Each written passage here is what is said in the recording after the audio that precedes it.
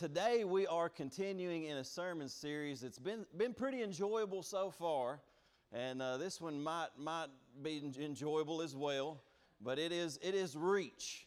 And so before we jump into this, I want us to just pray together over the Word this morning, that it would have the impact that it needs to have in all of our hearts and minds this morning. So if you would, just bow your heads with me for a minute. Let's pray. Father, we thank you so much. God, we just thank you for that word this morning, Lord, that invitation to lay our burdens down. And I pray, Lord, in this moment that would be real for every person, Lord God, that gets to hear your word this morning, that we could just come and lay every burden down, every burden of our family, our future, God, and whatever it may be, Lord, we just lay that at your feet. And we entrust our lives to you this morning, and we ask, Holy Spirit, that you would come and you would anoint your word. You would bring life to it, Father, and you would speak to our hearts, and you would transform us into the image of Jesus himself. And we thank you for it. We give you the glory for it. In Jesus' name, amen.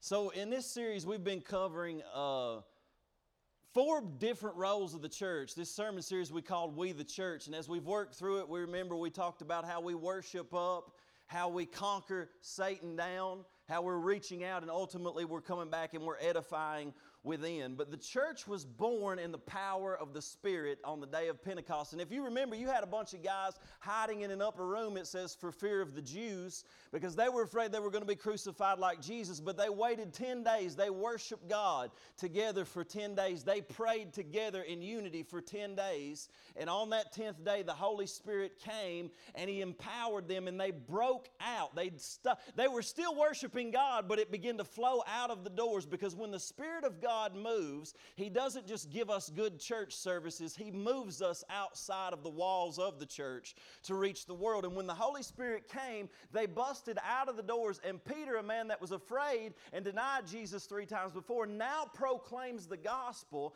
to the same people that crucified Jesus, and 3,000 people were saved on that day. And the scripture talks about how those 3,000 people, they got involved in the church.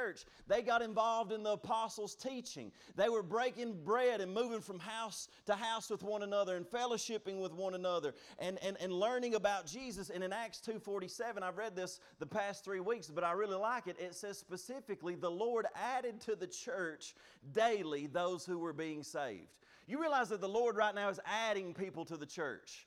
And I'm not even just talking about our church, because He is adding to this specific local body, but He's adding to the church throughout the world. And He's adding to the church those people who are being saved. And I've said this a few times, but I want you to understand that not only when we believed in Jesus and we were forgiven and washed from our sin, not only were we saved, but we are currently being saved by the power of God.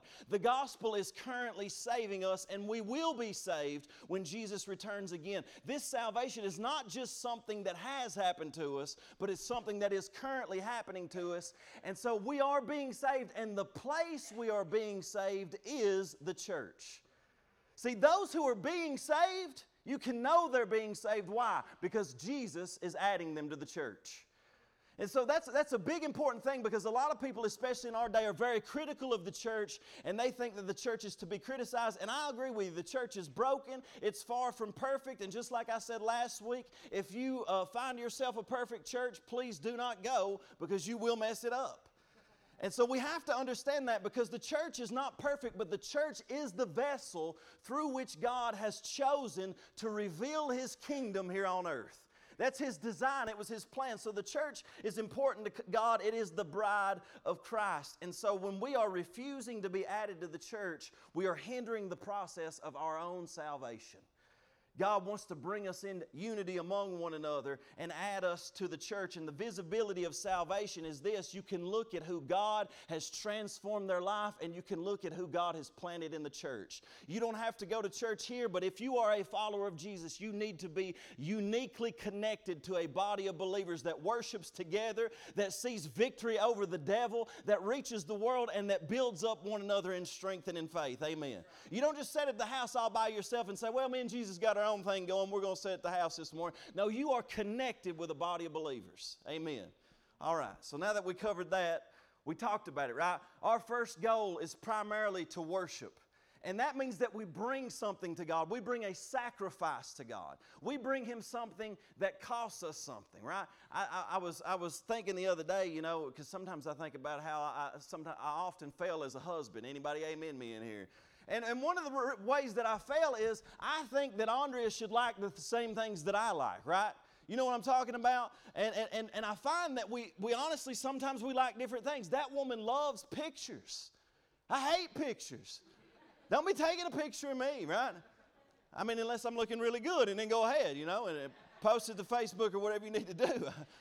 I don't know. But what I've noticed and what I felt like the Spirit said to me is, Clay, you know what? Man, just because you don't like pictures, you need to give her what she wants, because you know what, Clay? There's some things that you don't like, but you know that I want it, so you give it to me anyway. And what I need you to understand about God is worship is something that we're in a relationship with God, and you may not like to do it, but if I know God wants it, I'm going to give it to Him anyway. I may not like what my wife likes, but if I love her, I'm going to give it to her and do it for her anyway.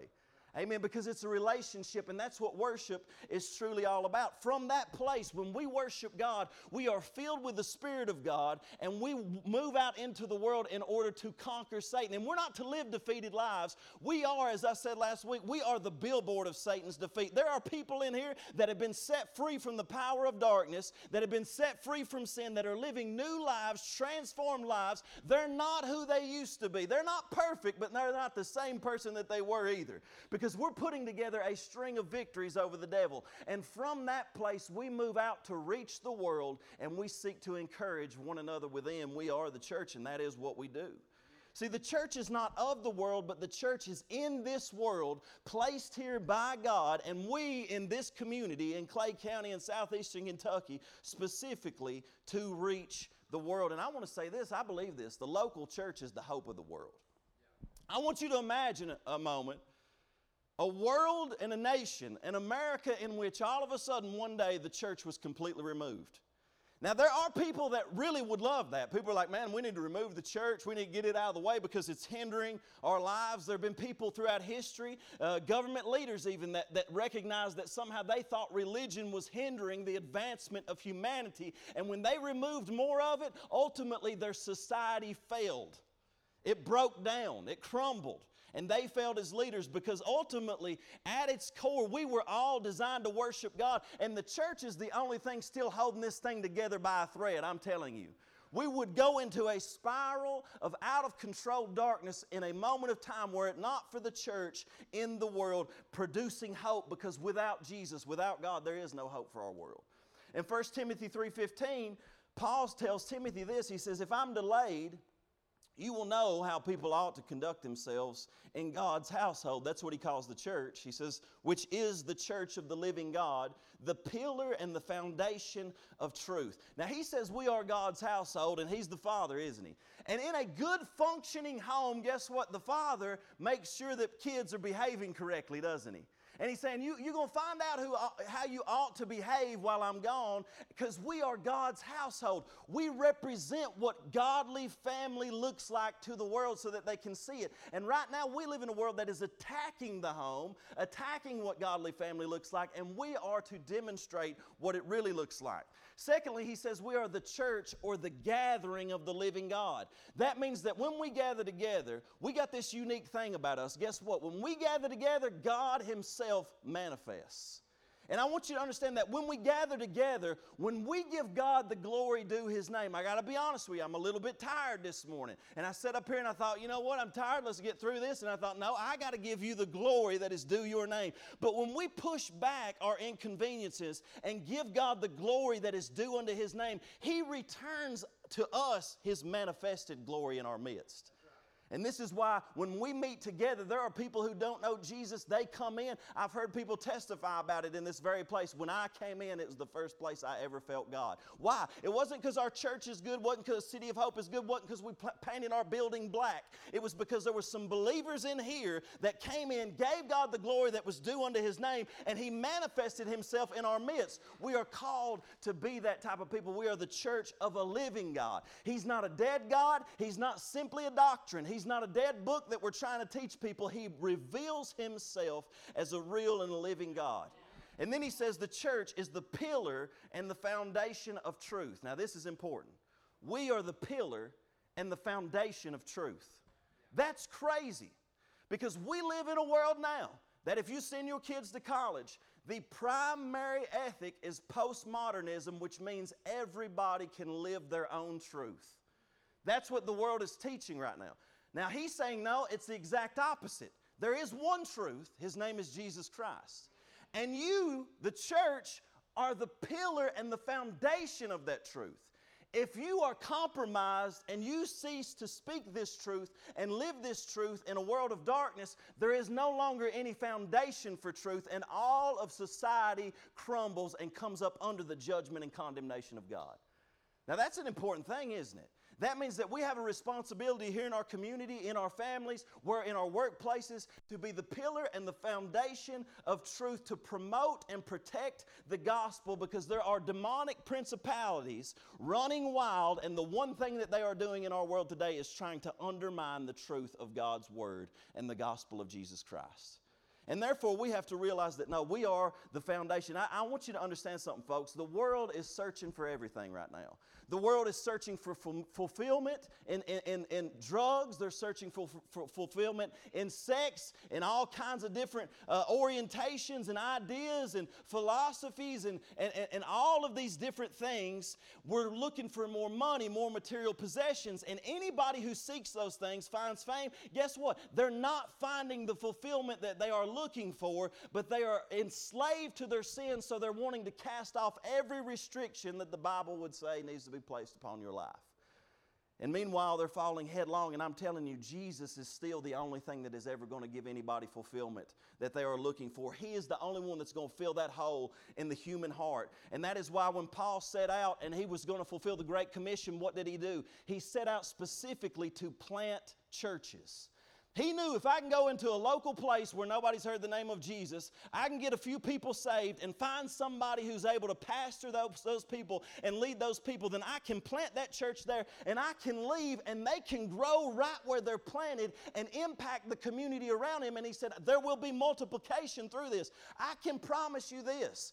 God never started a church that he intended to stay at the same number for all of its life, never seeing anybody saved, never seeing anybody baptized, never seeing anybody growing, never seeing the people go outside the four walls and win somebody to Jesus. No, he plants every church with the idea that this thing is going to grow, it's going to expand its reach, it will even plant other churches, and it will reach the world for my name. When he plants a church, this is what he's thinking. He's not saying, hey, I want y'all to get your style, what you like to do, and it be us four and no more. No, he's saying, I want you to reach the entire world with this thing, with this community. But see, reach literally means that you are extending your arm out to grasp something, right?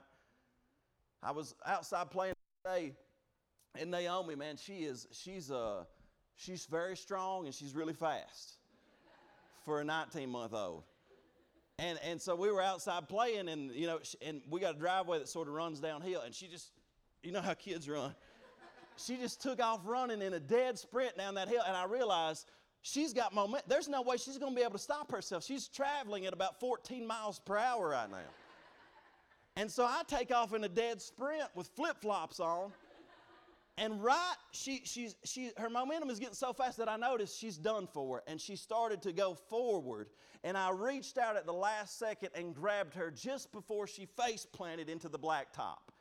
And what I'm telling you right now is that our world is running at this kind of momentum. And they are about to fall, and they're going to face plant into something far worse than blacktop.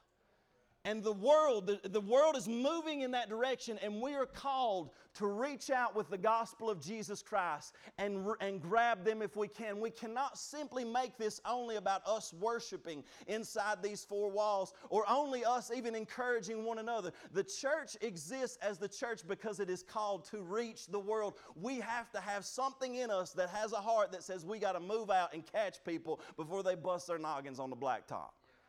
And there's something, I pray about this because sometimes I find that my heart isn't quite there. Sometimes I'm so caught up in what's going on in my own life that I forget to think about the people that are moving in that direction. And so, who are you following? Who's following you? And if they're following you, where are you taking them to? And here's my first question for you. Does my life push people away from God? Is it neutral, or does it compel people to come to God? When you're just in your everyday life, when you're living every day, are you pushing people away from God? Or are you just totally neutral? You don't impact them for good or for worse or anything like that. Let me tell you something. If you're in neutral, everybody in neutral in this world is slowly sliding away. I can tell you that right now. If you're neutral, it's a downhill neutral, y'all. If you're not moving forward, you're backing up. And so, does it compel people to come to God? In Matthew 28, here's what it said. Jesus gave the Great Commission. We all are familiar with this scripture. It says, Jesus came and spoke to them saying, look, all authority has been given to me on heaven and on earth. We talked about that last week because He's got all authority. That means that Satan has no authority. The church functions now in this authority, and He says the gates of hell will not prevail against us if we move. So you can move forward into the greatest areas of darkness, and He says nothing shall by any means hurt you because I've got all authority. And then He says, therefore go and make disciples of all nations, baptizing them in the name of the Father and of the Son and of the Holy Spirit, teaching them to observe all things that I have commanded you, and lo, I am always with you, even to the end of the age. Amen. All authority, go therefore. Now, when I first read this, I remember when I first got saved, when you read that, I don't know how you read that or how you interpret that. But like when I first got saved, I think, well, He's saying I got to go. That means I got to get up and I got to run somewhere, right? I got to go. Like we got to get a plane ticket to Asia. We got to do something. We got to move. You ever get that sense, and then you kind of slip back into just normalcy, and you say, well, I don't know if that's exactly what that means, and I will say it means something different, but I've been testing this out since I became a Christian. Like I was crazy in the beginning, getting married to Andrea helped me a lot because it kind of toned me down. But we, Jonathan Runyon knows, we used to meet Friday nights and we'd pray, and so we'd say, Lord, where we need to go tonight? And we go out to a place. I remember one night we drove up here in Walmart parking lot, and everybody else sort of sat in the car. I got out and I got in. There was a crowd of kids that circled up in the parking lot, and I'm sitting there with my heart pounding. I walk in the middle of them, and I start to preach the gospel. I don't know how effective it was. I think most of them were pretty freaked out. I've not seen any of them since. But I start preaching the gospel, and depending on like what kind of background or church background you have, it kind of determines how you talk to people about Jesus. Because but depending on what kind of background, you get out on the street and you just be like, every one of you are living apart from God, and you're going to straight to hell and die in the devil's hell. And there's a certain, and look, and I'm not mocking that. I'm not even saying there's not a place for that.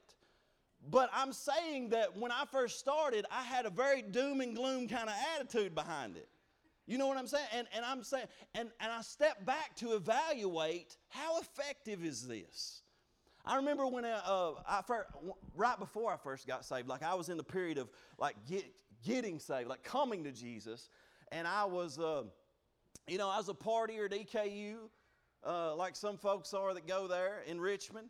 About 19 years old, and I remember, being hung over, going over to one of the buildings, and then walking out down. I don't even remember what it is now. It's down there by the Powell building, and they got this big thing in the middle. And I walked out, and they had this guy out there, looked like an Old Testament prophet, son, old beard, big black robe thing, sitting out in the middle saying all the things that God hates and that basically everything is going to hell. And I remember seeing that, and then all these wicked college students like me, myself, just hollering at this guy, railing on it, and I'm thinking, this guy is scary, these people are scary, we're in the middle of darkness, this is awful. And there was no hope, and I didn't hear a message of hope. I heard that I was a sinner, I heard that I was going to hell, and that did convict me a little bit, but what's my other option? Is there a grace involved? Is there somebody named Jesus that the Father loved me enough to send to give me a way out? Is there love involved in this? Is there something beyond just the fact that I'm going to now? Don't get me wrong, the world needs to understand sin. They need to be convicted of sin, but they need to know that God so loved the world that He sent His own Son to die for us while we were yet sinners. And so I commend that man for sitting out there and preaching that way. But my point is this. If I'm evangelizing, I need to figure out what's effective and what's not. Amen. Now, and don't use that as an excuse, because we've done it. Like, we've done it where, even in this church, before COVID, we used to go down here on the streets. We give people hot dogs. We give them coats. And when they gathered around, you know what we do? Somebody would share a testimony and say, this is what Jesus did in my life. He can do it for you too. And we loved on them, and we cared for them. And we tried to reach out to them as much as possible. But evangelism is tough, isn't it? I mean, if I ask any person in here this morning, like, how many of y'all, you just love going out and striking up conversation in the grocery store with somebody about Jesus that you don't know? Anybody in here love that? Y'all don't love it. And if you do, talk to me after service, because we got some ministry for you. I mean, like, and here's the thing, like, as a pastor, too, because there's, like, this added pressure on me. Anytime I go to Walmart, I got to, like, amp myself up a little bit, because I'm like, if I see somebody, and I will, that I've not seen in a long time, I mean, what am I going to do? I've got to preach the entirety of the gospel to them, right? I mean, how can I be a pastor worth my salt if I ain't just going to evangelize all of Walmart up here while I'm up here buying some towels? You know what I'm saying?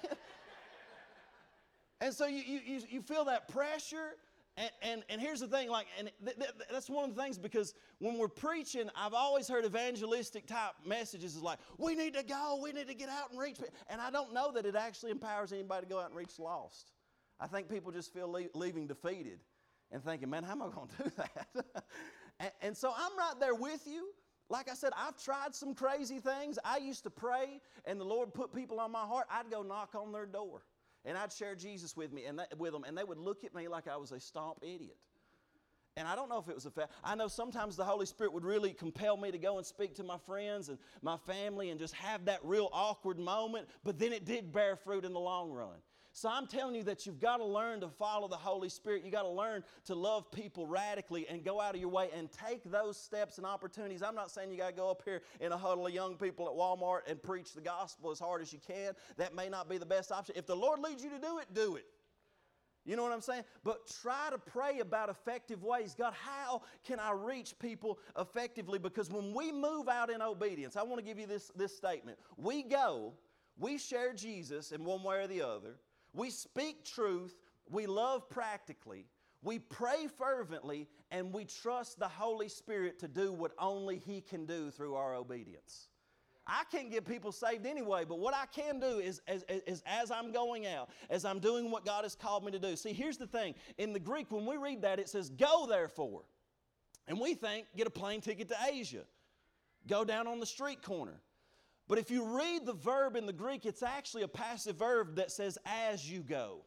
And so the point is, as you go, when you go to work in the morning, when you go and you exercise, when you go to church, on your way to the grocery store, as you go, God is going to give you divine appointments to disciple people, to sow the seed of God's word into somebody's heart. You don't necessarily have to go to Africa today. You don't necessarily have to hit the street corner. But if you look at every single one of us, we are going to scatter throughout all over the place just this week. And as we go, if we are sensitive to what God's Spirit is doing, we will reach people with the gospel of Jesus Christ. And we can do it in a variety of different ways. But there's two ways to reach, and Jesus talks about it, and it's salt and light. Here's what He says in Matthew 5:13. He says, you are the salt of the earth, but if the salt loses its flavor, how shall it be seasoned? It is then good for nothing but to be thrown out and trampled underfoot by men. Now, I read this in the Message translation. I want to read it to you just so it kind of hits a little bit harder, but it says, let me tell you why you are here. You're here to be salt seasoning that brings out the God flavors of this earth. If you lose your saltiness, how will people taste godliness? You've lost your usefulness and will end up in the garbage. Saltiness is godliness. He's saying that, now listen, I want you to understand, godliness is not legalism. We get very afraid of like, well, that's legalistic. Well, that's legalistic. No, living a godly lifestyle is just that. It's godliness. Holiness is a good thing, and don't let anybody ever tell you differently. Being like God is the goal of this Christian walk. Defeating sin in our lives is why the Holy Spirit is given to us.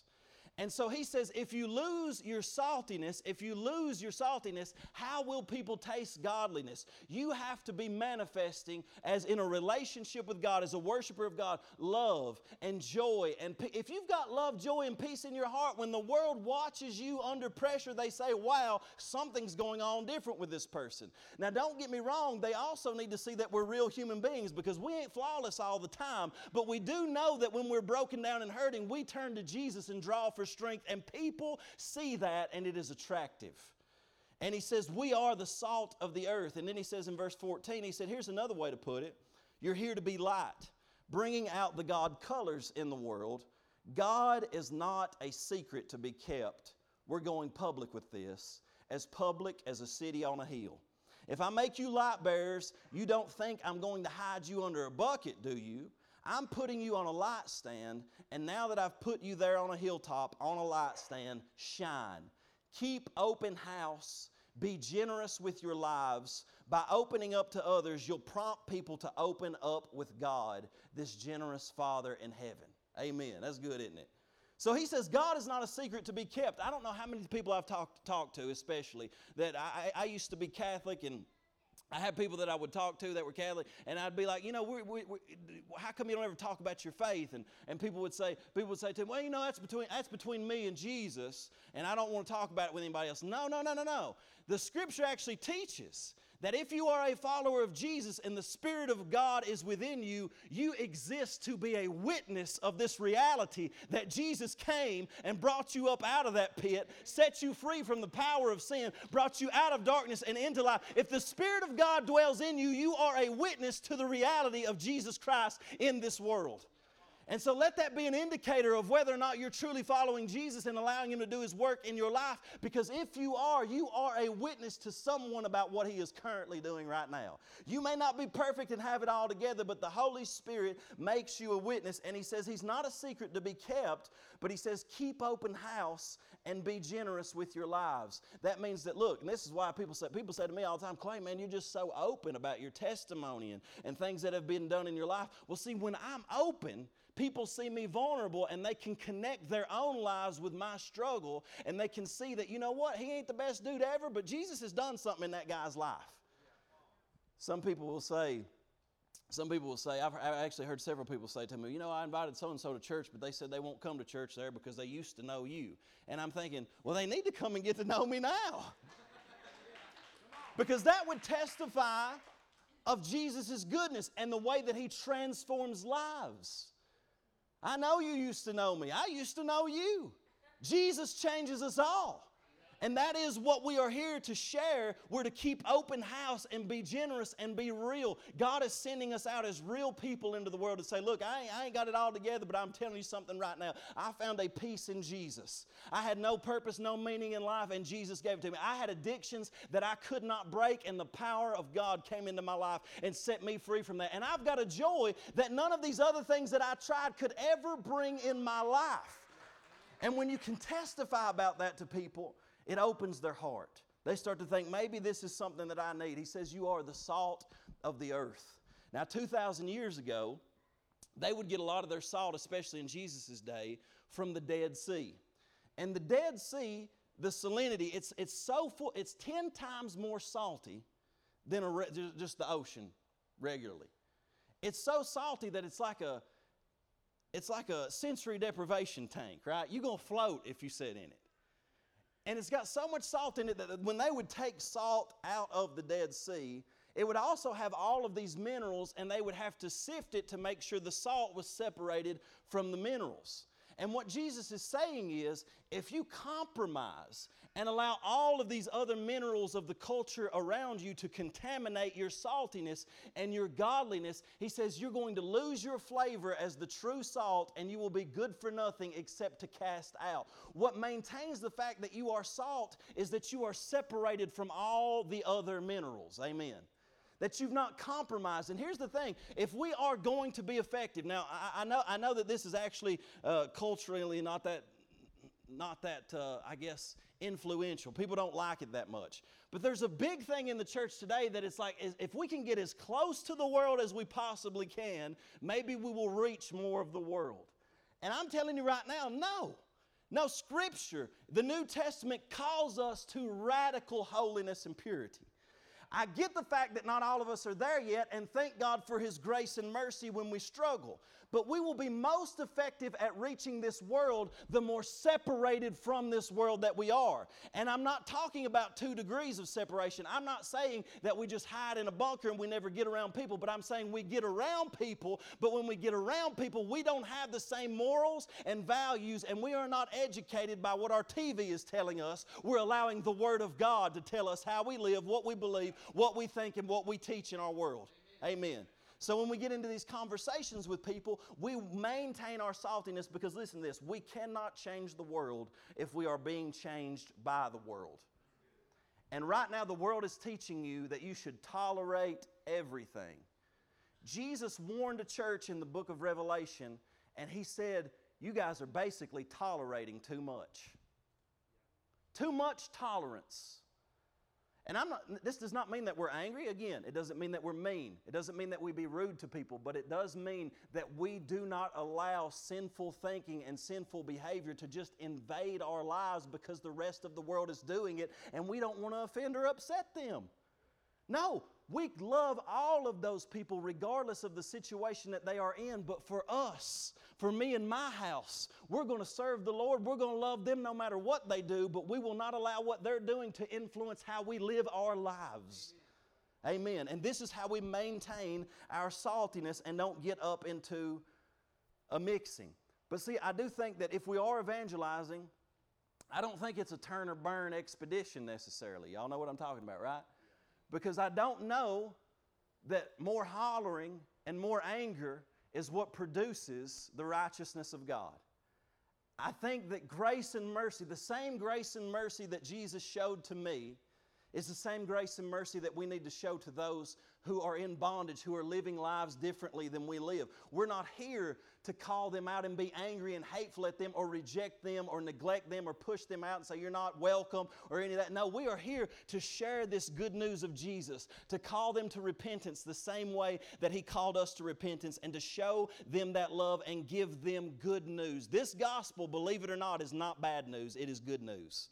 Because every single one of us, we were in sin, we were under condemnation, and we were destined for hell. But God loved us so much once again that He sent Jesus to die for us so that if we repent and turn from sin, we can be saved and reconciled to the Father and have new life. And guess what? Sometimes it's a process, but we will love you enough to let you go on the journey with us. If you're struggling, we don't care if you're struggling right now or if you continue to struggle. If you will walk with us and walk with Jesus in sincerity, we will love you, we will help you, we will serve you in any way that we can to make it easier for you.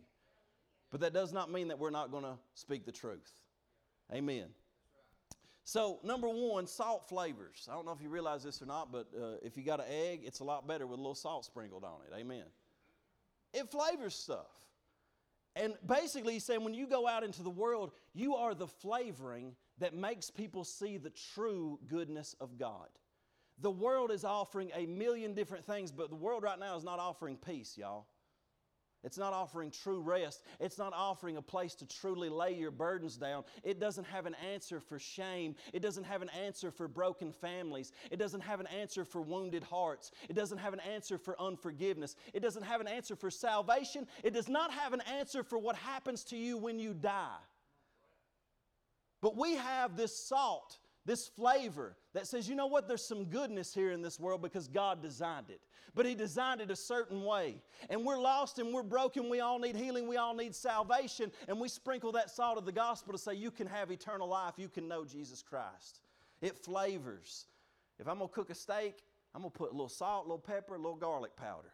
Some of y'all are the garlic powder of the world. You know what I'm talking about? When I get around you, I feel Jesus. Amen.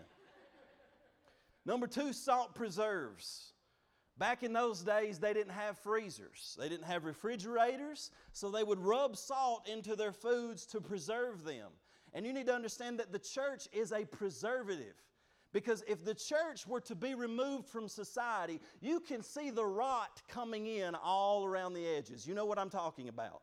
But the church is that preservative. We are that salt that gets rubbed into the world in order to preserve it, to keep it from rotting and decaying morally more and more and going deeper. So you see right now there are culture wars going on. Everybody is arguing and fighting constantly over morality. And again, we do not have to be mean or angry, but we do have to be bold and we do have to stand on the truth.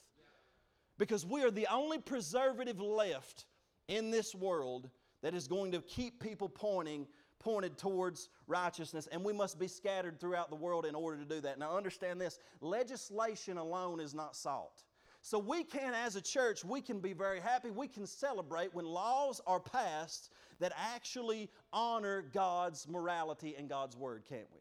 We should. We should say, thank God we have laws that are reflecting the morality of God. But here's the thing, legislation itself is not salt. The gospel is the salt. You are the salt. Laws don't have God in them. Laws don't change people. The Holy Spirit changes people. So we're not to just scatter laws and want more laws and want more restrictions. We want more people filled with the Holy Spirit to share the truth of this gospel with people who do not yet know it. And so salt is not just laws, it's not just getting legislation changed. Salt is you going to people who do not believe, who do not agree with what you agree with, and sharing the love of Jesus with them. What good does it do if I just celebrate this law over here but never actually go to someone who disagrees with it and share the love of God with them? And so this gets tough, doesn't it? Because we start to think about this, and difficult conversations are hard. I mean, I've had some super difficult conversations with people who totally disagreed with me. And sometimes by the time I got done with those conversations, I've had people legitimately say to me, well, you know, it seems to me like you're probably right, but I just don't want to believe it. I've had people say that. So we're going to have tough conversations. We're going to have those conversations in love. But in 2 Timothy chapter 2, here's what it says. It says, if you're going to reach people, it says, the Lord's servant must not be quarrelsome. Amen. Notice this, but kind to everyone, able to teach, patiently enduring evil, correcting his opponents with gentleness, God may perhaps grant them repentance, leading to a knowledge of the truth, and they may come to their senses and escape from the snare of the devil after being captured by him to do his will. So he's saying, look, the world's crazy, we get it. Ain't no point in being tore up about it.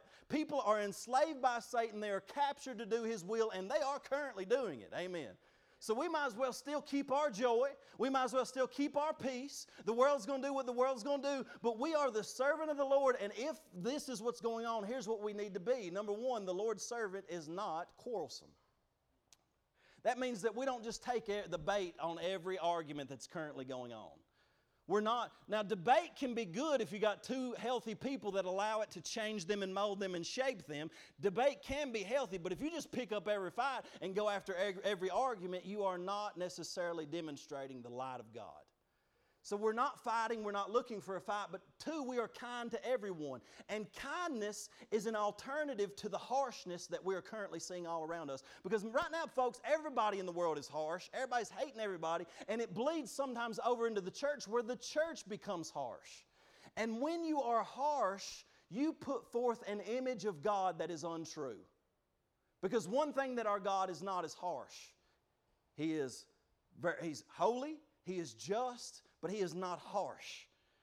And so we have to learn to be kind to everyone, and kindness is undeserved compassion and generosity. Undeserved compassion and generosity. It says that the Lord's servant must be able to teach. Now, you may not be the best teacher in the world. You may not know the Scriptures at all. I remember when I first got saved, I barely knew the Bible at all, but the Lord still moved me out to share what I knew. But what you need to do as believers in God, if you are interested in legitimately reaching people, like every now and then, I know you ain't going to like this, but you should probably take some notes. Amen. Nobody even laughed. If there are topics that you know you need to have a conversation with somebody about, study. What does the Bible say about these issues? Have a conversation. Find good Bible teachers that can show you this. I know some people have been taking clips of my sermons just about a minute long and taking those clips and sending them to people to allow it to be a conversation starter. That's winsome. That's wise. But study these things so that you know the Scripture yourself. And you may not be the best teacher in the world, but you can work your way through what the Bible says when people have difficult questions. Next, it says that they are patiently enduring evil. You know that Jesus taught that in the last days, because lawlessness shall abound, the love of many will grow cold. Do not let your love grow cold. Evil is going to get stronger and stronger, but we are to patiently endure evil, and we are to be gracious and merciful to those who are evil. And fifthly, we are to correct opponents with gentleness. Now get this, we are to correct them. That's hard, isn't it? Right now the world is saying just you be you at church, don't say anything to anybody, and never bring correction to anybody because that is offensive, that is unloving, and that is hateful. And I'm telling you that if you can bring loving correction, not of your own opinion, but of God's Word to people, and you can do it with gentleness and humility and love, you will be reaching people. They may not always respond positively, but you have done what God has called you to do.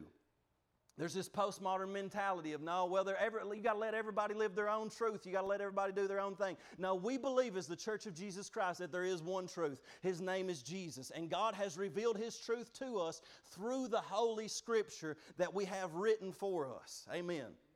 But understand this too, that salt is to be scattered. Andrea is a great cook, right? Excellent cook. She comes from a long line of great cooks. Long line. But whenever we first got married, we had a couple of meals. She ain't even going to like me saying this, but it's all right. Whenever we first got married, Cam knows about this, we had a couple of meals where she maybe seasoned it just a little bit too much. And we gave her the nickname, the Queen of Too Much. And sometimes, instead of scattering salt, we, the church, can be the Queen of Too Much. And it's like we invite a lost person to church. They're sitting in the back. We'll go up to them and grab them by the hand, drag them to the altar, speak in tongues over them. So somebody else say, "Come out, devil," in the name. You know, like we can go a little bit too far. Y'all know what I'm talking about. You have to be wise in how you reach people. What is going to be most effective in opening this person's heart without freaking them plumb out? So that they can actually hear about the good news of Jesus and we can walk them into this place of conversion where they get to know Him. Amen. So I ain't just dumping a whole salt shaker on the person. I'm scattering here. I'm planting seed. I'm working with them like in a relationship, in a friendship. And there are moments when if you pray, the Holy Spirit will move you to be bold and put a little bit more salt. You know what I'm talking about? But like put a whole coating on the thing, because there are divine moments when you need to put a little bit extra. There's sometimes it calls for more salt. It's a little bit too bland. But it has to be scattered. And Jesus says, look, you are a city on a hill. Now sometimes when we go, and that word go, some of us, going is not going to Africa. I've been to Africa, I've been to India, I've been to other places in the United States to preach the gospel. But sometimes going doesn't mean you need to get a plane ticket to Africa. Sometimes going means you just need to reach your husband right now. Sometimes going just means you need to protect your children. Sometimes going means you got a friend that don't know Jesus that you can invite to church. Sometimes going just means you got some people in your life just around you that, man, they need Jesus. And we think, and the devil convinces us, well, they'll hate church, they don't want to come. I don't know how good, I'm not a good evangelist, y'all. I'm a decent pastor, I'm a pretty good teacher. I ain't a great evangelist because everybody I invite to church never comes. Amen. I don't know how y'all are doing a lot better. Like you guys are inviting people and they're coming. Praise God. We're working together in this thing. I invited somebody just yesterday.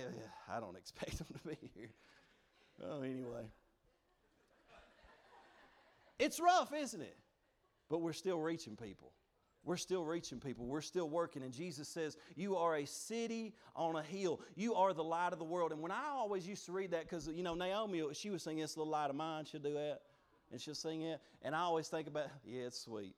And I would think, I would always imagine this little candle. Don't let Satan blow it out. And I was thinking we just carrying around this little candle, you know, that could just one little wind and it'll blow out. But he says no. He says you guys are a city on a hill. And I want you to understand something else, that this light did not originate with me and it did not originate with you.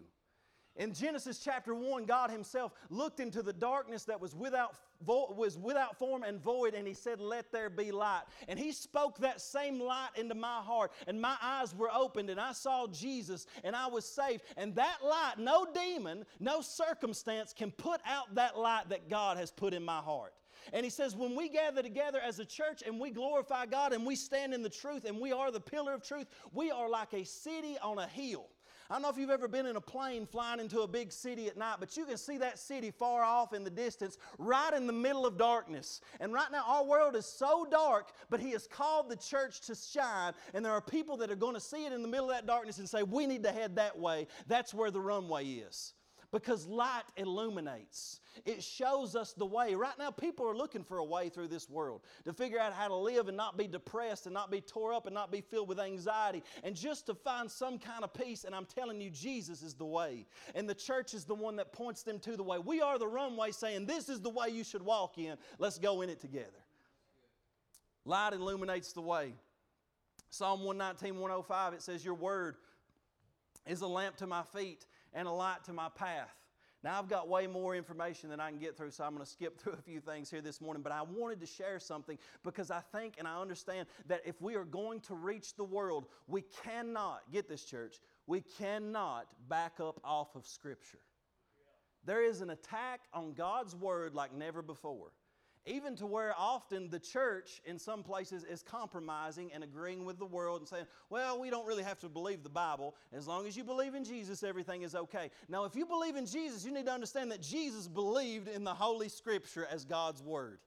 Jesus said the Bible was God's Word. The Bible says the Bible was God's Word. Somebody will say, well, yeah, but Clay, I mean, the Bible, it's outdated and it's written by men and not written by God. Well, the Scripture says specifically that it is divinely inspired, it is God-breathed, and I want you to understand something about the Bible because people send me messages sometimes, they'll say, well, it's just a fairy tale, and I don't have time to get into all this, but if you want to sit down sometime, holler at me. But let me tell you something about the Bible. It is the most unique piece of literature throughout human history. It was written by hundreds of people over thousands of years in different contexts, in different nations, but it is intricately connected so that they're all saying the same thing together in unison over this different period of time, pointing to the same truth and the same reality throughout. If you put that image up there, it's a crazy looking here. There it is. I want you to look at that. Say, what is that? If you look at the bottom, the white line is basically Genesis to Revelation, this book. Genesis to Revelation. And the black lines under it are the verse scriptures. The higher they are, the more those verses are used throughout the Bible.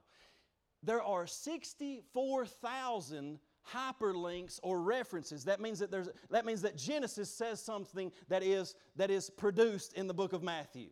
That Exodus says something that they refer to in the book of Revelation, and Revelation says something that's referred to in the book of Malachi. And it's hyperlinked 64,000 times. No other book that exists on planet Earth does anything even remotely close to that. Somebody says, but it's inaccurate.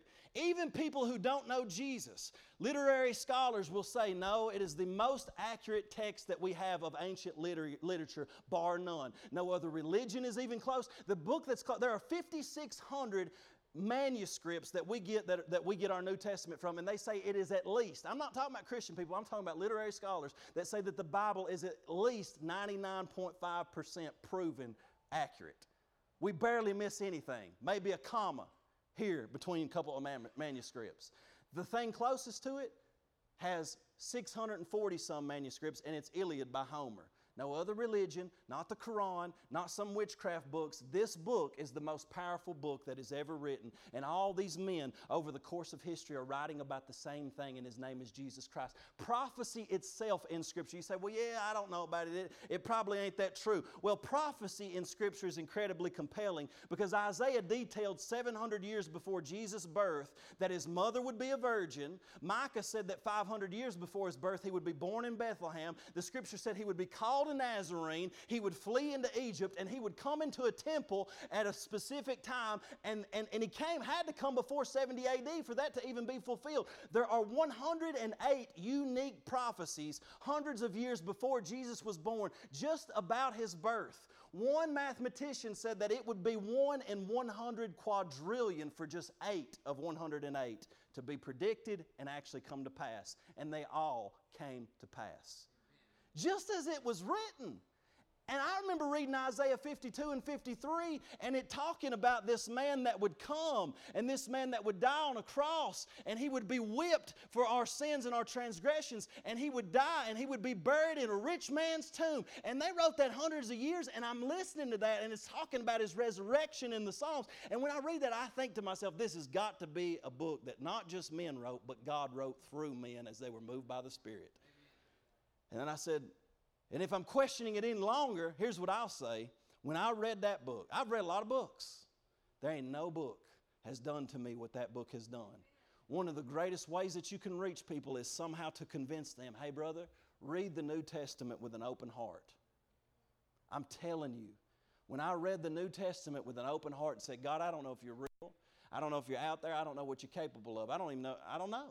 But I'm reading this New Testament, and I want you to show yourself to me if you will. And as I started turning those pages, He started to transform my life. This book has power. We can never deny Scripture as God's Word. There's some things in it that maybe I would feel better about just following the world's philosophy, but I cannot get away from what Scripture says. The Word of God comes alive to those who will read it with a sincere heart. And see, all of this message is the same message, right? That God so loved the world. Everything is moving toward Jesus, even from the book of Genesis, from the very beginning.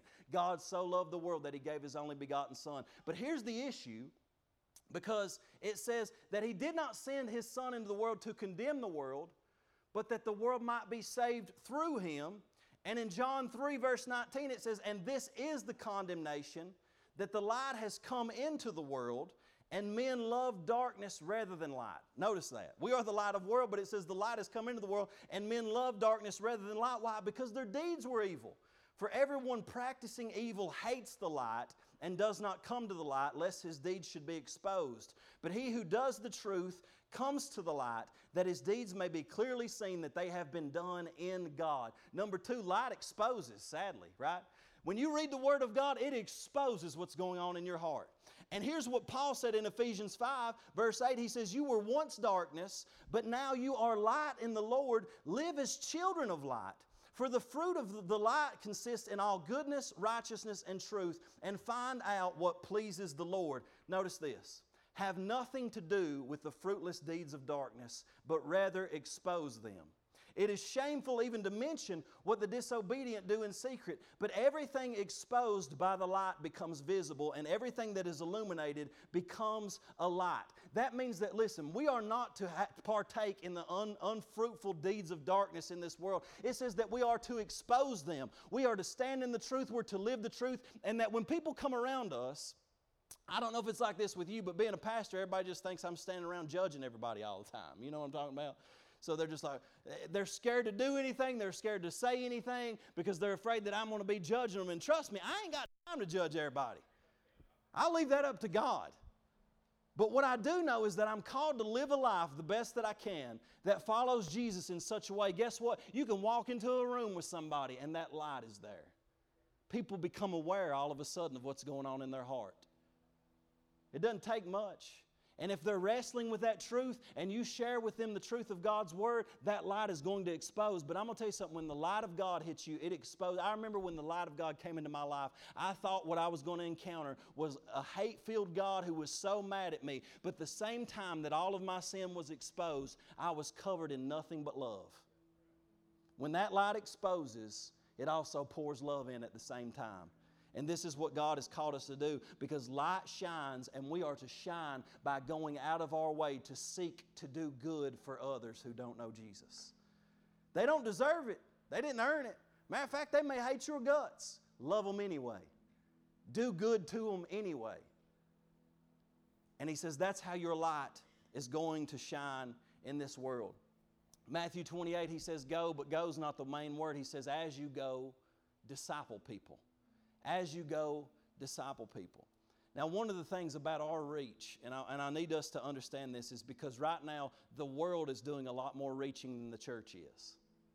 I don't know if you realize that or not. the world is effectively evangelizing and indoctrinating our children. Josephus said that Jewish people, they made it a point of pride to educate their children. And it was a very systematic process. They would start out at about the age of 6 in something called the House of the Book, and at the age of 6, they would memorize the first 5 books of the Bible. And they would study that at the age of 6. Maybe some of y'all, you got some 6-year-olds, and you're worried about whether or not they should come into worship. Maybe they should just stay over in the gym and play when we worship. Maybe they should stare at their iPad. No, we got to start teaching them to get in the Scripture. We've got to take a different mentality than what the world is teaching us that children need at certain ages. Your children at 6-year-old need the Word of God. I get it's hard. Like, I don't know how to raise children. Don't look at me. All I'm saying is we need to give it an effort. Because they knew it was important, because we will lose a generation to this world unless we educate our children. And he says at the age of 6, they would go to the House of Book. At 10 to 14, they would graduate to the House of Learning, and they would learn by asking questions. And right now, the world is posing all of these crazy questions for kids. Who am I? What's my identity? What's my orientation? And they're asking all of the wrong questions, because the questions are not being made by God's Word. The questions are being made by media and this world system. And we got to bring them back to asking the right questions and tell them who God says they are in Scripture, and let them ask these questions so that they can get answers that come from God's Word. And at the age of 10 to 14, if they were still doing well, the rabbi would say, come and follow me, and bring them into the house of study. And this is what Jesus did. And I love what Jesus did, because, you know, Paul was the only guy that graduated in the New Testament of the writers that graduated and followed a guy, and he followed Gamaliel. At the age of 14, Gamaliel come up to Paul and said, you're a smart kid, follow me. And Paul became a Pharisee. Later on, Jesus said, hey, Paul, follow me. And he dropped everything. But when Jesus went after guys, they weren't the smartest. They were fishermen, they were tax collectors, they were like me and you. And he said, guess what, guys? I'm not looking for the scholars. I'm not looking for the smartest. I'm just looking for real people. And I want you to follow me, because if you will follow me, I will show you my ways, and I will send you back out into the world. And you can demonstrate what it means to follow me and show people this love that I've given this world. And so Jesus, He is the way, the truth, and the life. And if we're not following, He's calling us to do that now. But for us Christians who are following, He's asking, how can you reach the people around you? How can you reach your family? How can you reach your friend? How can you reach those in your workplace? And this is the call that Jesus is saying. He's calling us to go out into all the world, to extend our arms and reach out to the broken and to the lost. And I get that it's difficult, but we've got a heavy task ahead of us, and we are to educate our children here, because I don't know about you, I want to raise children that can reach the world. I don't want to raise children that we're worried about whether or not they're going to be lost into the world. I want them to reach the world. So let's bow our heads together. Father, we thank you so much for your goodness. We thank you for your word. And Lord, I pray that if there's anybody here this morning that they don't know you, Jesus, but they sense your Spirit drawing them, Father, that they would yield to that work in their hearts this morning. God, that they would confess their sin to you, they would ask for forgiveness, and Lord, they would start this journey as they receive your salvation by faith. It's by simple faith. We can't earn it, Lord, but we put our faith and our trust in you, Jesus, and we ask you, Lord, to be the Lord of our lives. We declare you as Lord over our lives. And Lord, for those of us who have already made that commitment, I pray that you would fill us with a fresh fire to be aware of who you're calling us to, so that we can reach this world for the glory of your name. Help us, Lord, to be salt. Help us, Lord, to be light in the midst of darkness. And let us go out beyond these walls, Lord God, to minister to those that you put us in contact with, because there's so many people, God, that you love so much that have yet to experience that love. And so, Lord God, make us your vessels. Make this church your light and your salt in this world. Lord, we give you the glory for it. We ask it all in Jesus' name. Amen.